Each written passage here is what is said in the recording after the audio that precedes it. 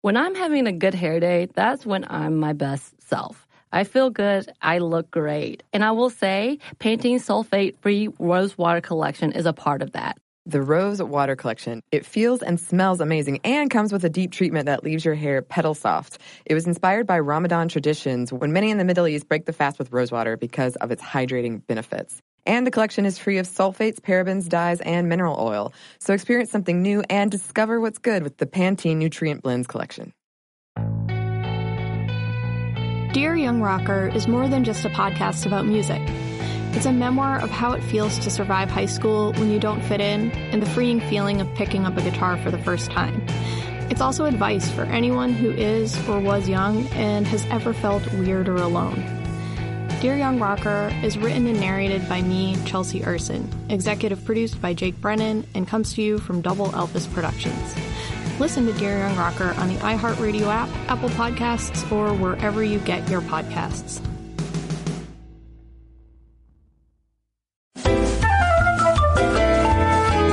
Welcome to Stuff Mom Never Told You from HowStuffWorks.com.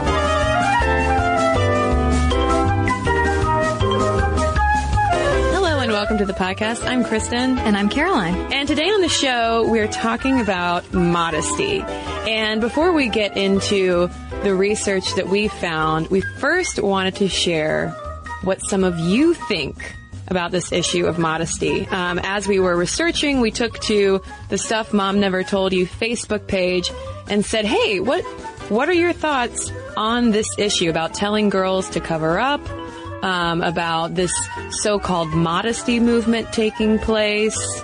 And here are just some samples of what some of you had to say. Yeah, I have a note here from Elise who brings up weather and body image all in one fell swoop. She says, modesty is just a social construct. There is nothing inherently wrong with bare skin. It is simply too hot where I live to be fully covered all the time. And I hate the double standard that allows men to go shirtless while women cannot. That said, I personally tend to wear a bit more clothing because society has successfully made me ashamed of my 5 pounds overweight body. Caitlin brought up something that a number of women also mentioned, which is the issue of boobs. Especially if you have ample boobs, it can be harder to adhere to certain modesty standards. So Caitlin writes, I personally choose to dress more modestly. I'm a bigger girl with a, quote, ample bosom, so even the less revealing outfits can make me look a hem endowed. I have zero problem with women my size or any size wearing whatever they feel comfortable in, though. One of my dear friends who is a little smaller than me but still curvy wears things that are so low cut they would make me blush, but they look amazing on her. And she has the confidence too. That is the key. Yeah, and Jamie adds to this, talking about how difficult it is to wear a skirt when you are above average height. She says, even when I stick with a knee-length skirt, I've been accused of showing too much. This is in the professional setting where others are wearing much shorter skirts. Plus, I'm on the busty side, so I can't win either way. Yeah, as a 5'9", almost 5'10" woman, I can definitely empathize with the leg length issue. Jennifer McPherson, though, made me laugh with her comment, maybe this is why in all of the, quote, future movies, everyone pretty much just wears the same jumpsuit. Problem solved. I used to have a jumpsuit. I would totally wear a jumpsuit if A, it wasn't challenging to find one that fit because I have a super long torso, and B, if I could actually pull off a jumpsuit. Well, yeah, no, mine was definitely not like a fashion jumpsuit. Mine was part of my April O'Neil Halloween costume. It was bright yellow. So if that's in the post-apocalyptic future, then I'm all set. And yeah, you're ready. Yeah. You're ahead of the curve. Well, I do think one thing that was interesting about all of the comments, because there were a lot of them in response to that question about modesty, was how varied everyone's opinions were. We had a lot of women firmly in the camp of modest is hottest, and other women saying, you know, modesty is basically a social construct, and other women saying, you know what, let's just take all of our clothes off because this is ridiculous. What's your opinion? Do you feel like people should toe a certain line or just dress however makes them happy, even if that's just like a bikini top? What do you think?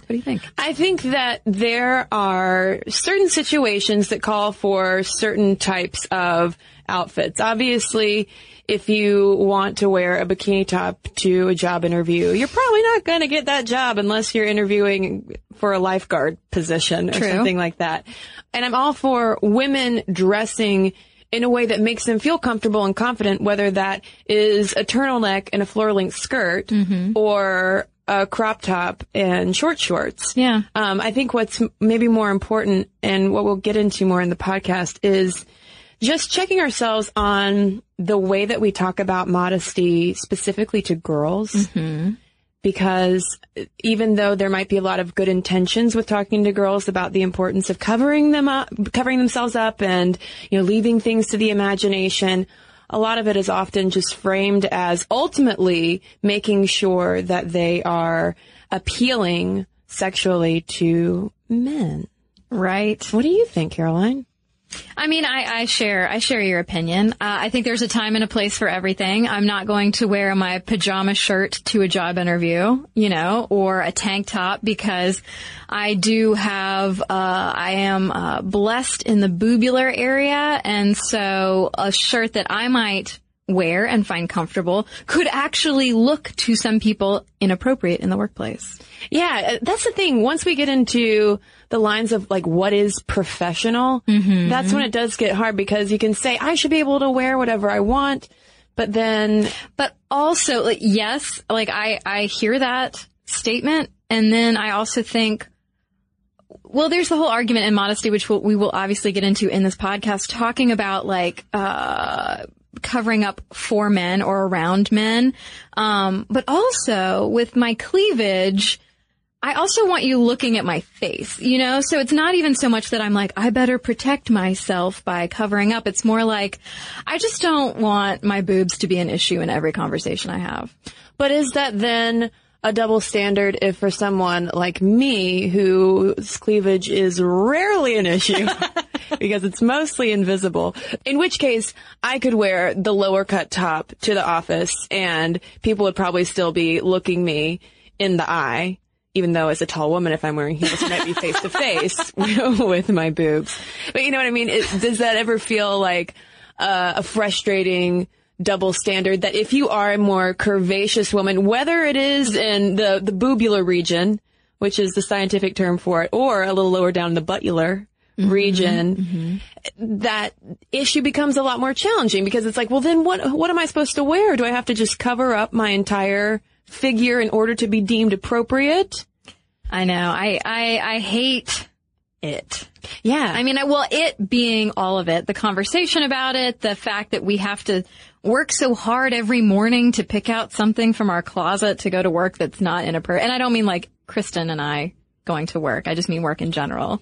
Yeah. It's such a challenge, and women are told from the time they are itty bitty little kids that they have to watch what they wear and watch how they dress around people, especially boys and men. Yeah, and this entire head-scratching issue of how do we even talk about it, how do we hash all this out, is why we wanted to do this episode in the first place. Because clearly, like I said, judging by the outpouring of Facebook commentary, this is something that a lot of other women have dealt with as well. So let's go way, way, way back in time. And first of all, I'll say that when it comes to this very brief historical snapshot of modesty, we're not really going to get very much into religion. Yeah, that could be a whole other topic unto itself. There were a lot of women on Facebook who brought up things like, veiling, traditional veiling in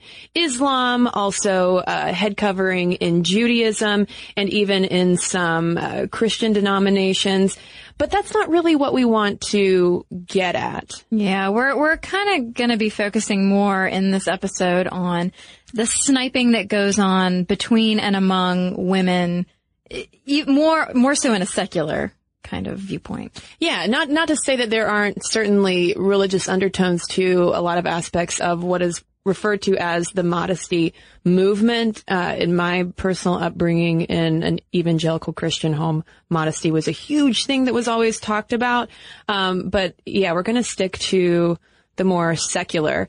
And we found this paper called Let Modesty Be Her Raiment by Tamina Tariq from 2013. And she talks about the tradition of veiling in the pre-Christian classical era. So focusing on like 4th and 3rd centuries BC. And it turns out that for well-to-do women in ancient Greece and Rome, veiling or covering their hair was a way of transporting the private domestic space, or the proper place for women, into the public, and doing so in a way that protected the honor of her male guardians, her fathers, husbands, brothers, and finally, outwardly symbolizing the value of her virginity. I think it's interesting that from the get-go, you have something that a woman wears being tied into the honor of a man that she is with. But also, this isn't necessarily all women in these cultures. People who were in the lower classes, including slaves and peasants and others deemed inferior, would not have veiled their hair because nobody cared whether they were of honor or whether they were virgins. But if you were a woman of means, you would certainly cover your hair with different kinds of head coverings at the time. They were called pharos, hymenations, and peplos. And all of this was really to prevent the possibility of men looking at the sensualized parts of her body. Because in addition to veiling, she would also wear what we would think of as very modest clothing. But it was important that the hair also be covered because that was also a highly sensualized part, and still is, of the female body. And by essentially blocking those off from view, the thought was, well, then that would lower the chances of him fantasizing about her, which even just in the fantasy realm would demean her. Well, now, Kristen, you wrote about this whole hair issue on StuffMomNeverToldYou.com, and I think it's interesting to bring up why hair was so sexualized during this time. Yeah, if you go back to ancient Greece, Hippocrates, for instance, had this theory that when men and women had sexual intercourse, that his semen would actually be directed into a woman's hair. So our long flowing hair is just a mass of semen magnets.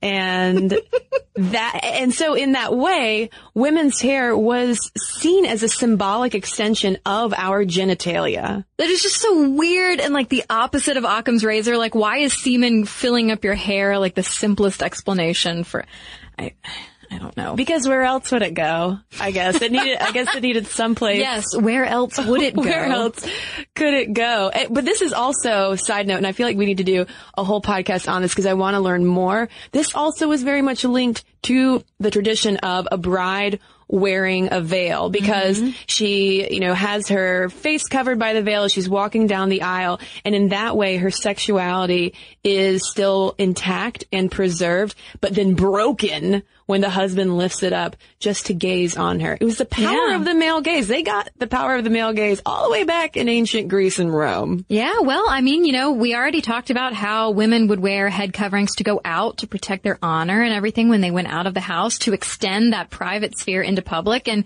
so by wearing that veil, the bride is being protected as she's handed off from the one man in her life to the other man in her life. Well, in addition to us walking around with these all these semen magnets on our head, aka our hair, this was also a time when people were very concerned about protecting women's honor and sort of covering up all signs of our sexuality, because this was also an era when women were presumed to be sexually aggressive and prone to hysteria. And we would essentially go wild if we weren't being physically attended to well enough. Well, so in that argument, it only makes sense that women should dress modestly if we're so aggressively sexual and we're always trying to trap a man into having sex with us and like doing things to our hair and whatever. Well, obviously we should veil ourselves and cover ourselves up, right? Yeah. Yeah. There are all sorts of conflicting messages that still, though, echo today in a lot of the modesty messages that girls and women are being taught. And there was a quote from Tamina Tariq's paper that jumped out to me. She said, "Neither the veil nor its usage has ever been monolithic. The discourse of modesty, shame, and protection, however, has always been present. And those three things, modesty, shame, and protection, are very much interwoven, and that relationship between those three factors, I think, is a big reason why we have all of these sort of questions about modesty today. Mm-hmm. Well, yeah, and speaking of the modesty movement today, when you move into the late 90s and early 2000s, you start to see a lot of literature being published on women remaining modest, dressing modestly, and how that will benefit them both out in society and in their relationships with men. Yeah, there's Wendy Shallot, whose name comes up all the time. She's actually been referred to as the mother of the modesty movement. And in her first book, A Return to Modesty, she wrote, "Many of the problems we hear about today, sexual harassment, date rape, are connected to culture's attack on modesty." And I believe that came out in 1999.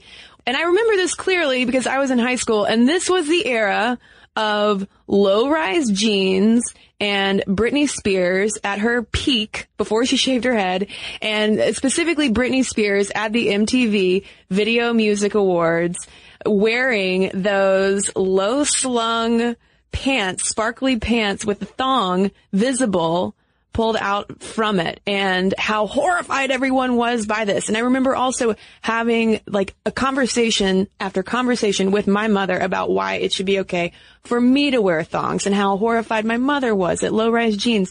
There was a lot of modesty panic at the turn of the millennium. Huh. Interesting.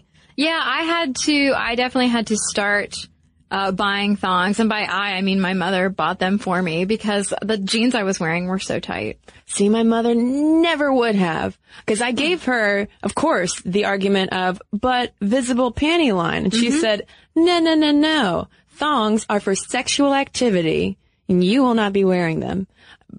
But she finally broke down, I think, like my junior year, and I just bought one. Huh. And it's funny now that as a 30-year-old woman, I'm like, I would never wear a thong anymore. I wear the laser cut, like really super thin boy shorts instead. Listeners are learning a lot about us. They are. This podcast. I do not like a thong. But yeah, so Shallot's book, A Return to Modesty, and then her 2007 follow-up, Girls Gone Mild, were accompanied by Dawn Eden's 2006 book, The Thrill of the Chaste, a lot of wordplay going on here, Finding Fulfillment While Keeping Your Clothes On, and Laura Sessions Stepp's 2008 Unhooked, How Young Women Pursue Sex, Delay Love, and Lose It Both. And that's sort of a huge part of this modesty discussion among a lot of these authors, basically saying like, part of the problem is that young women are dressing really provocatively and sluttily, and they're feeling forced into dressing that way and engaging in sexual activity, and we should empower our young women to wear a turtleneck. Yeah, and there were a lot of common culprits repeated over and over again in these kinds of books. So, for instance, Britney Spears comes up over and over again. There's also the so-called moms gone wild, who are, moms who we hear about who dress even wilder than their daughters. And along with that, permissive parenting, sex educators, feminists. I mean, apparently feminists are very much to blame. And of course, hookup culture as well. And the big argument with these modesty books is that it's not just girls' sexual purity at stake. It's also self-esteem, that by dressing this way, we are degrading ourselves and thus just eroding our collective female self-esteem. And then on top of this, we have very male Harvard professor Harvey Mansfield, who wrote Manliness, which urged women to cover up. He said that women play the men's game, which they are bound to lose. Without modesty, there is no romance. It isn't so attractive or so erotic to men. Yeah, and that kind of leads to the whole modest is hottest sort of thing of, well, if you really want to be as sexually attractive as you can possibly be, then cover up so that you leave something to the imagination, make him wait for it, make him win it, I guess, by marrying you, and then everything will be fine, which that's not a perfect message to deliver either, because ultimately it's like, wait, I thought the point of this was to build girls' self-esteems outside of their sexual desirability. Oh, wait, no, you're telling them to cover up as a way to amplify their sexual desirability. Yeah, I know it gets super sticky because, I mean, they're accusing feminists of ruining young women's lives, but people like Shallot are making the assertion that feminists as a whole, as this monolithic group, are telling young women, you've got to go out there and have lots of sex with lots of people or else you're not a real woman or a real feminist. And it's like, whoa, pump the brakes. That's not what feminism is about. Feminism is about choices, right? And about supporting women and doing what they choose to do. And so while I feel that you should absolutely have the choice and the option to dress as modestly as you want, I think that we forget that women are sexual creatures too. And this whole discussion about modesty often circles around women covering up to protect themselves from men because feminists have been telling us that we should go out and have all this sex and no, but that's bad for society. It's more like, well, no, I mean, I think that just means that for once people are remembering that women are sexual creatures too, just like men are, and that we should have the choice if we so desire to dress however we want and have sex if we want or not. Exactly. Well, and I think that's the big thing, that or not is what's often left out of these conversations. There's never the assumption that it's also or not. Mm-hmm. And on top of these books, there are also, around this time in the early 2000s and still today, lots of pro-modesty websites popping up, clothing lines. There's even a fashion magazine called Eliza that is all about modest fashions, how to look pretty and fashionable while still covering up. There's even something called the Pure Fashion Training Program, which was started in 2005 to essentially teach girls how to dress modestly. I mean, it's all kind of different versions of the same thing. A lot of it does have very Christian undertones. And as we have, I'm sure, very clearly hinted, not everyone is a huge fan of this modesty movement, particularly when Girls Gone Mild by Wendy Shallot came out in 2007. There was a lot of conversation about it and a lot of critique. Yeah, around this time, the critiques that were coming out were so, I thought they put things pretty darn well, especially one from Shira Tarrant over at Bitch Magazine, where she talks about how girls and women, this is a quote, girls and women are charged with being the gatekeepers of what's sexually appropriate, but what's judged inappropriate is measured by the effect it has on men. And I think this is the key to understanding the argument against this particular modesty movement. Because it's a catch-22. Mm-hmm. Because we are the gatekeepers of our own sexuality, but we are also responsible for men's reaction to us. Yeah. Well, and something that Joshua Zeitz, who's the author of Flapper, a madcap story of sex, style, celebrity, and the women who made America modern, was also talking to Newsweek about this whole modesty movement.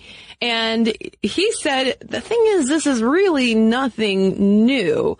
There have always been culturally conservative reactions to spikes in outward expressions of women's sexualities, as during the era of the New Woman and the Flapper. People were horrified by it. Mm-hmm. And he says that, quote, the concern at the time was that the culture was sexualizing young girls, and we're talking about back in the 20s.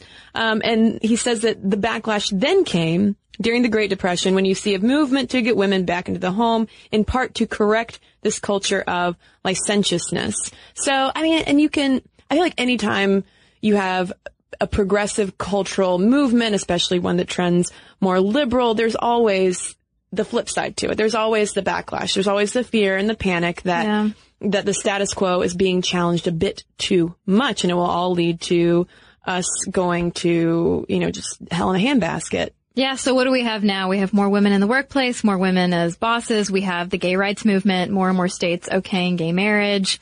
There's a lot of, one would say, cultural change going on. Well, and more women having sex more openly. And by that I mean not like out in parks, but being more open about their sexuality. Yeah, about choosing to participate. And going back to that quote from Shira Tarrant at Bitch Magazine, talking about how we're the gatekeepers of what's sexually appropriate, but we're also being judged for it. Anne K. Ream at the LA Times wrote something similar. She said, it's not a lack of female modesty, but a sense of male entitlement that leads to sexual violence. So if we're looking at the modesty movement as a way for women to protect themselves and to remain pure and all of this stuff, to remain safe, I don't think the modesty movement, and obviously Anne K. Ream does not either, think that this is the way to do it. People, it's not that wearing a turtleneck and a long skirt is going to prevent rape from happening. Yeah, and that quote from Anne K. Ream was in direct response to Shalet's quote in A Return to Modesty, saying that many of the problems we hear about today, sexual harassment and date rape, are connected to our culture's attack on modesty, and saying that how you dress will determine whether or not you will be raped is completely victim blaming and is disproven by statistics, and also disproven by just taking a walk down the sidewalk in some sweatpants. You'll still get catcalled. It just happens. So obviously there are lots of problematic messages that are tied up with this, when ultimately the message should be there are certain times and places when certain uniforms are called for, as in the workplace, sometimes in schools, etc. But beyond that, women should be taught to value themselves and have self-esteem outside of their bodies as sexual commodities. Absolutely. But when women are being told to dress a specific way, specifically so that they will not, attract sexual assault, then that just doesn't even make logical sense. And just for one side note on all this, one thing that's often tied up with the modesty movement is virginity pledges. And studies have found that kids who do take virginity pledges are just as likely to have premarital sex and have higher rates of STD transmissions, probably because they might not have received as comprehensive of sex education, and they're doing things in secret. So something's not necessarily working by just saying, nope, let's just shut off your sexuality and everything will be fine. Well, Kristen, you mentioned dress codes in schools a second ago, and we are going to talk more about that whole issue when we come right back from a quick break. Okay, so a recent study found that a great hair day makes you happier and more confident. But that same study also revealed that 95% of women don't feel great about their hair. I can definitely relate to the confidence part, because if my hair is doing something a little weird, something I don't want it to do, then I can't stop thinking about it the rest of the day. Oh my God, we've all been there. Pantene's Rosewater collection feels and smells amazing and comes with a deep treatment that leaves your hair petal soft. It was inspired by Ramadan traditions, when many in the Middle East break the fast with rosewater because of its hydrating benefits. And the collection is free of sulfates, parabens, dyes, and mineral oil. Your hair does look really great. Thank you. I actually worked in a place for a while that was very sensitive environmentally, and we weren't allowed to use shampoos that had sulfate in them, so that's something that I look for these days. And bonus, I love the way that my hair looks now. So experience something new and discover what's good with the Pantene Nutrient Blends collection. This episode is brought to you by NBC's Good Girls. Okay, the new season of NBC's Good Girls is generating serious buzz. Christina Hendricks, Retta, and Mae Whitman have never been more hilarious as America's favorite moms turned gangsters, Beth, Ruby, and Annie. Already this season, there have been some big twists and breathtaking surprises. The fans love it, and the critics do, too. Variety calls Good Girls addictive and audacious. Entertainment Weekly says it's just what you need, and Rotten Tomatoes certifies Good Girls 100% fresh. So, if you've missed any of the new season, get yourself online and stream it now. And Sundays on NBC, watch it live. There's sure to be big twists and huge surprises. So you'll want to enjoy your Good Girls experience in a spoiler-free zone. The all-new, all-hilarious season of Good Girls, Sundays on NBC, and streamed anytime. Now, I've talked about dress codes before on the podcast. We dedicated an entire episode to this. So this is a little bit of rehashing, but it's important to talk about because especially when we're looking at modesty in more secular settings, school dress codes are the prime place where this happens, where these messages of girls, your bodies are just distractions. Then this is where it's happening. It's happening mostly in the classroom. And there are plenty of reasons why kids should be expected to dress certain ways in school. I do think that there's a lot to the idea of dressing for success. Mm-hmm. And when you are, dressed in a certain way, it kind of helps you feel better. It helps you pay more attention. However, a lot of dress codes take it too far and end up penalizing certain types of body types. Yeah. Yeah. Well, I mean, it's the same thing that we talked about at the beginning of the podcast with any girl who is slightly curvier or bigger in any way than what is considered like a safe body almost is penalized. Like something will look too low cut or too short or too this or too that. God forbid you're tall and slim and your shorts are the exact same shorts that your friend is wearing, but they just look longer on her and shorter on you. It's like, it's a lose-lose proposition when it comes to getting girls in trouble for what they're wearing. And I totally agree with you that yes, there obviously should be guidelines. I went to school with a strict dress code. But when you get into the argument that girls have to dress a certain way so as not to distract the other half of the population at school, I think that's problematic. Yeah, I mean, because toss in that too, the fact that girls' bodies are developing at different times. And when you are, say, an 11, 12, 13-year-old girl, and you got boobs out of nowhere, or you got a butt, or both out of nowhere, and you're kind of dealing with how, the world around you is now responding to this more womanly body while you're still dealing with the fact that you have an adolescent brain, is confusing and confounding enough to begin with, but to then have adults tell you that your body is a dangerous distraction for yourself and for other people is certainly harmful. Mm-hmm. And there are all sorts of examples of modesty and dress codes kind of gone wild. There was one incident that went viral that a lot of listeners have probably heard about during prom season earlier in 2014 when a girl went to a homeschool prom and she wore a dress. It was short, but she double checked that it was going to be fingertip length, even with her super high heels on. And she was eventually kicked out of the prom because she was told by a female chaperone that she was distracting male chaperones who were watching her and watching her dance, to which she wrote a blog post about it and was enraged by it, understandably, and it went completely viral. Right, yeah, and she was basically arguing that she was within the stated dress code, that it was fingertip length, and more so, what are these male chaperones doing, looking down at all of us and judging what we're wearing and determining whether it's inappropriate? Well, not even just judging, but actually saying that they were becoming too aroused by the sight of this 15, 16-year-old girl, so she needed to be removed. They didn't need to do anything with checking their own thoughts and fantasies. It was her, as the gatekeeper of her own sexuality and apparently the reactions of everyone else around her, she's the one who needs to be punished for that.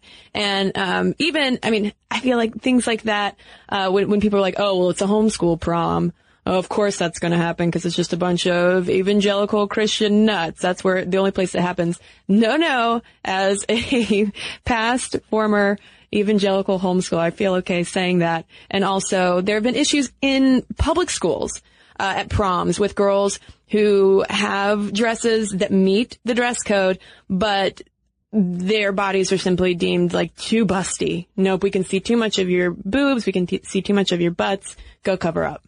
Mm-hmm. But, I mean, talking about school, it's not just happening at high schools or elementary schools or whatever. It's also happening at nursing school. If we look at UT Austin, they had a modesty-promoting sign hung up in an elevator, I think it was, or somewhere in a hall that basically was like, hey, guys and gals, you're at nursing school now, so don't dress inappropriately. And it's like, if they had just left it at that.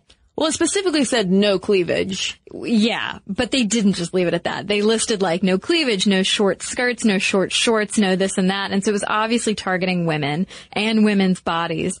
But the sign was removed thanks to social media. The sign was removed within 24 hours. Yeah, and the thing is, this is where we get into the difference between intent and impact. Because you could say that the intent of all of these messages is perfectly fine, well, and good, because the intent is for girls to have a healthy self-esteem, for them to, not experience sexual harassment or sexual assault, to create more positive and effective learning environments, all perfectly good intentions. But the problem is the impact is not that, because a lot of times the messages that girls are being delivered is that, you know what, the fact of the matter is you're living in a rape culture, so you better cover up, because if you don't, you will be considered as someone who is fine to sexually assault.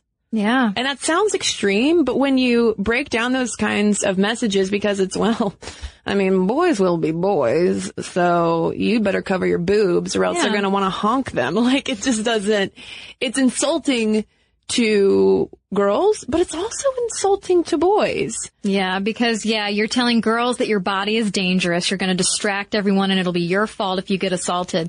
But you're delivering the message to boys that, well, it's fine. Boys will be boys. You obviously can't control your animal sexuality. So if you do assault that girl, it's just, of course.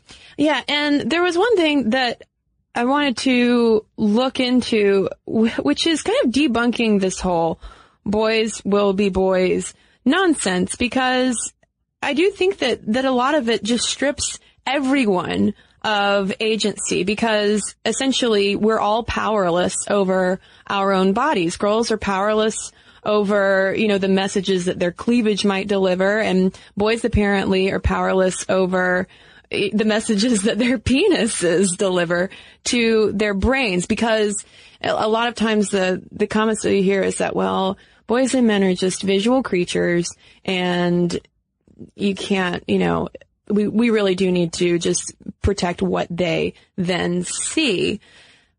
But when you look into studies on the sex-specific responses to visual stimuli, yes, men are completely visually stimulated, absolutely. But so are women. And also the specific response to the sexual messages that men infer from said stimuli do have beyond biological influencers.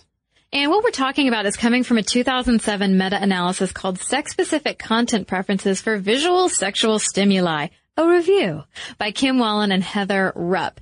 And in looking at how men sort of respond when they are viewing a woman or women interacting with women, they found that sort of almost rape culture response that we expect, that we think, oh, well, if a woman's exposed, that's her fault and she's just arousing all of the men folk, that response is actually minimized in men who have more exposure to women, have been in coeducational experiences with them.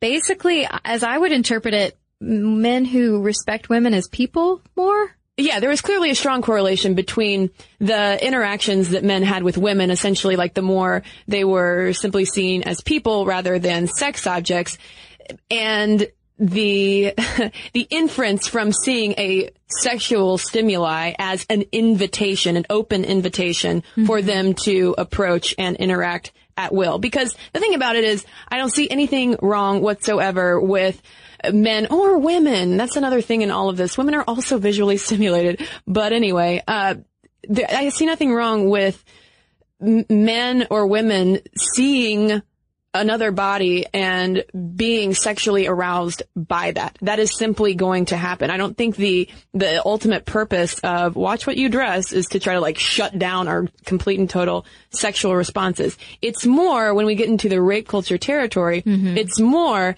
that visual stimuli and that thought of, wow, that's a very attractive person. And even to the point of that's a very attractive person and I wouldn't mind being naked with them. That line then going into, and you know what?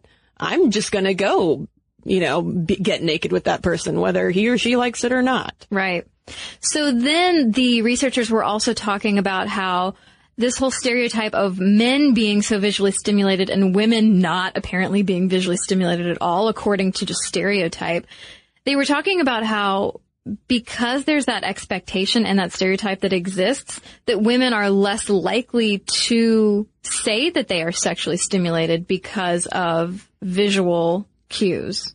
Yeah, I mean, a lot of times we're not supposed to. Obviously, like women have for so long been the gatekeepers over and over again of sexual propriety. Women don't, that's why, the popularity of 50 Shades of Grey is so mind-blowing to people because it's women openly saying like, oh wow, I'm really into this. And because it's sexually arousing, apparently women talk like this too.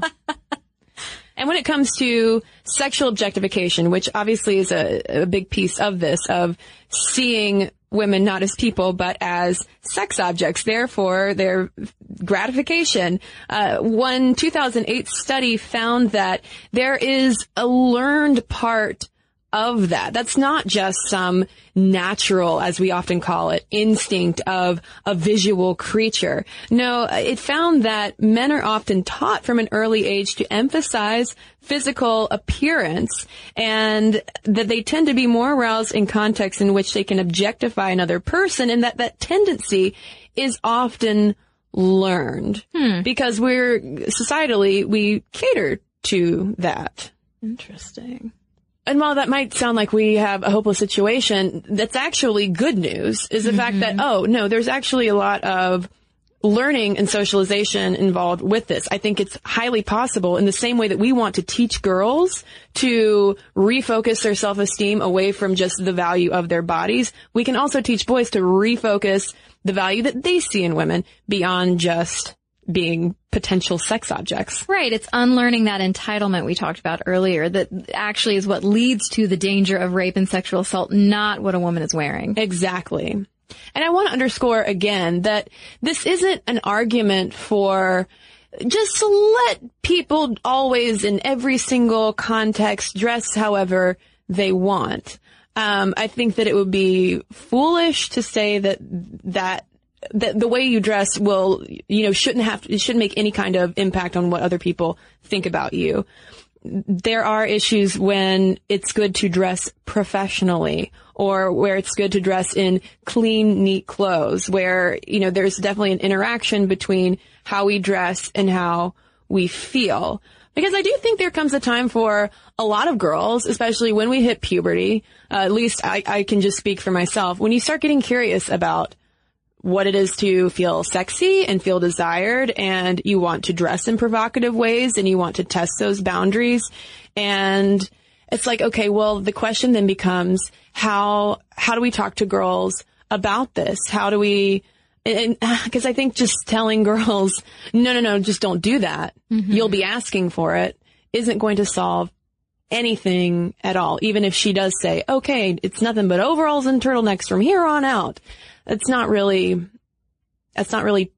teaching her anything beyond just what to put on. That's not really building up this self-esteem. Yeah. I mean, I think a lot of it goes back to the choices that we talked about earlier, the choices of dressing modestly if you so choose and not tying sexuality or the potential for danger just to a woman's body. Yeah, I mean, because taking this back a few levels, it's not so much about the clothes. It's the fact that ultimately, the best thing a girl can be called in our culture is beautiful and desirable. And I think that's where we get into the trouble. It's not that girls want to wear thongs when sometimes it's completely unnecessary, which brings up my follow-up question of, is a thong ever necessary, really?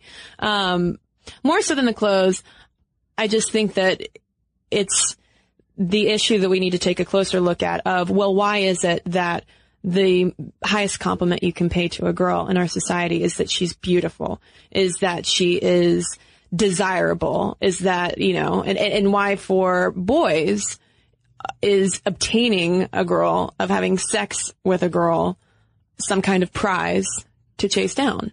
Mm-hmm. And there was one Facebook comment that jumped out to me from someone who is arguing in favor of dressing modestly because we have a natural line of decency.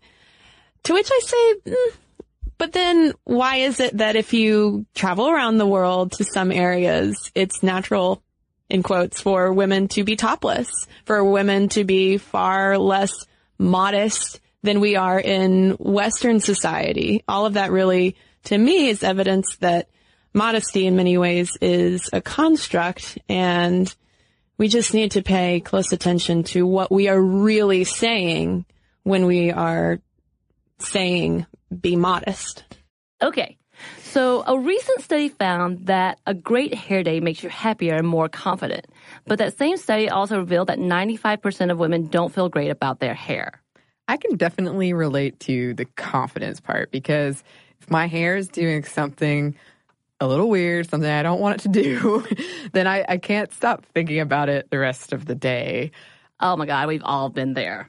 Pantene's Rosewater collection feels and smells amazing and comes with a deep treatment that leaves your hair petal soft. It was inspired by Ramadan traditions, when many in the Middle East break the fast with rosewater because of its hydrating benefits. And the collection is free of sulfates, parabens, dyes, and mineral oil. Your hair does look really great. Thank you. I actually worked in a place for a while that was very sensitive environmentally, and we weren't allowed to use shampoos that had sulfate in them, so that's something that I look for these days. And bonus, I love the way that my hair looks now. So experience something new and discover what's good with the Pantene Nutrient Blends collection. Here's the thing. Saving money with Geico is almost better than playing pickup basketball. Because there's always that guy who joins your game. He never passes the rock, he constantly bricks threes, and he'll completely hack you and then put his hands up and say, "No foul, no foul." With Geico, it's easy to switch and save on car insurance. No need to fake an ankle sprain because you're absolutely exhausted.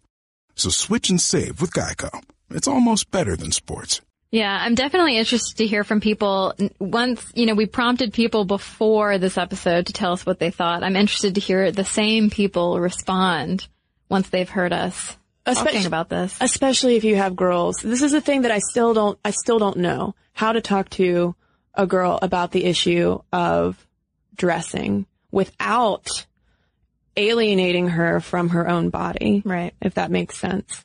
So if anyone has cracked that code, please let us know.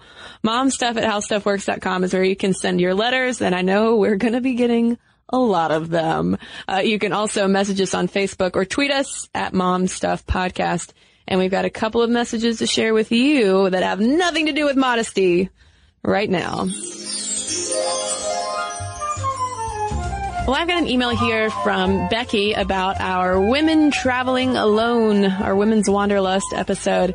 She writes, "Thank you so much for your podcast about women traveling alone. I, too, traveled to Italy on my own to study abroad.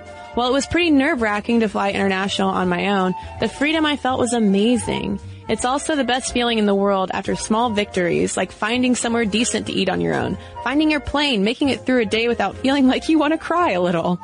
It's been 5 years since I went to Italy, and I'm looking forward to going back again. This podcast gave me an extra nudge to make that goal a reality, whether I go by myself or with another female companion. It makes me scared that I forego my travel dreams, as corny as that sounds, just because I'm afraid of experiencing things alone. So thanks for the encouragement." And thank you, Becky. All right. I have a letter from Rochelle. She said that our Wanderlust podcast made her long for her first solo travel trip to the States 10 years ago. She says, "I'm from Perth, Western Australia, and I've since been back to America 2 more times. Back in 2004, I was 22 and I had signed up to work at an American summer camp in the Poconos. I had a little time before camp started to see New York and lots of time afterward to see the rest of America. My parents were very concerned and my dad even gave me a rape whistle, which I assured him I wouldn't need. Traveling alone, I had a lot of interesting experiences that I wouldn't have had if I was traveling with someone. My first interesting experience happened when I got off the subway in New York after flying in. I had booked a hostel a little further out than I thought. I thought I'd booked somewhere on the Upper West Side, and it ended up being in Harlem. When I came up from the subway, a guy approached me and asked if I needed help with my luggage. He could have been just being a complete gentleman. However, I said that I was fine and carried on to my hostel. It's very true that you are approached more often when you're alone. In New York, I was approached by another tourist asking me for directions. And in LA, I was waiting at a bus stop when an Aussie couple asked me the difference between dimes and nickels. After a minute of talking, they realized they frequented the store where I worked back home. Very small world. I also had the interesting experience of staying in a unisex 4-bed dorm for 2 weeks, and the whole time I was the only female in the room while the men came and went. I never felt threatened. I ended up being taken under the wing of a slightly older German dude who took me on all sorts of crazy adventures I never would have gotten into had I not been traveling alone. So Rochelle, I'm so glad you had some amazing solo travel experiences. I just had my own to Aruba not too long ago, and it was awesome. And I definitely felt like I pressed the reset button. I think traveling alone is something that you, the general you, should all do if you get the chance. And thanks to everybody who's written into us. momstuff@howstuffworks.com is our email address. And you can also find all of our social media links as well as all of our blogs, videos, and podcasts, including this one, which will also include all of our sources. So you can follow along with us over at StuffMomNeverToldYou.com. For more on this and thousands of other topics, visit HowStuffWorks.com.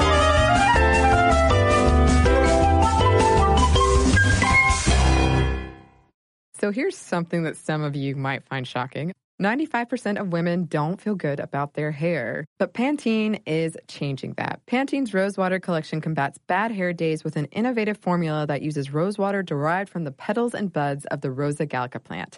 With Pantene's Rosewater collection, I can really feel how much more hydrated my hair is. And it's sulfate, paraben, dye, and mineral oil free, which makes me feel good because who needs all those additives? Experience something new and discover what's good with the Pantene Nutrient Blends collection. This episode is brought to you by NBC's Good Girls. The new season of NBC's Good Girls is generating serious buzz. Christina Hendricks, Retta, and Mae Whitman are hilarious as America's favorite moms turned criminals. This show is the perfect blend of comedy, action, and romance. No wonder critics call Good Girls your next TV addiction. And Rotten Tomatoes rates it 100% fresh. Ooh, Good Girls, Sundays on NBC. The new season has already had some wild twists, so watch live. And stream anytime.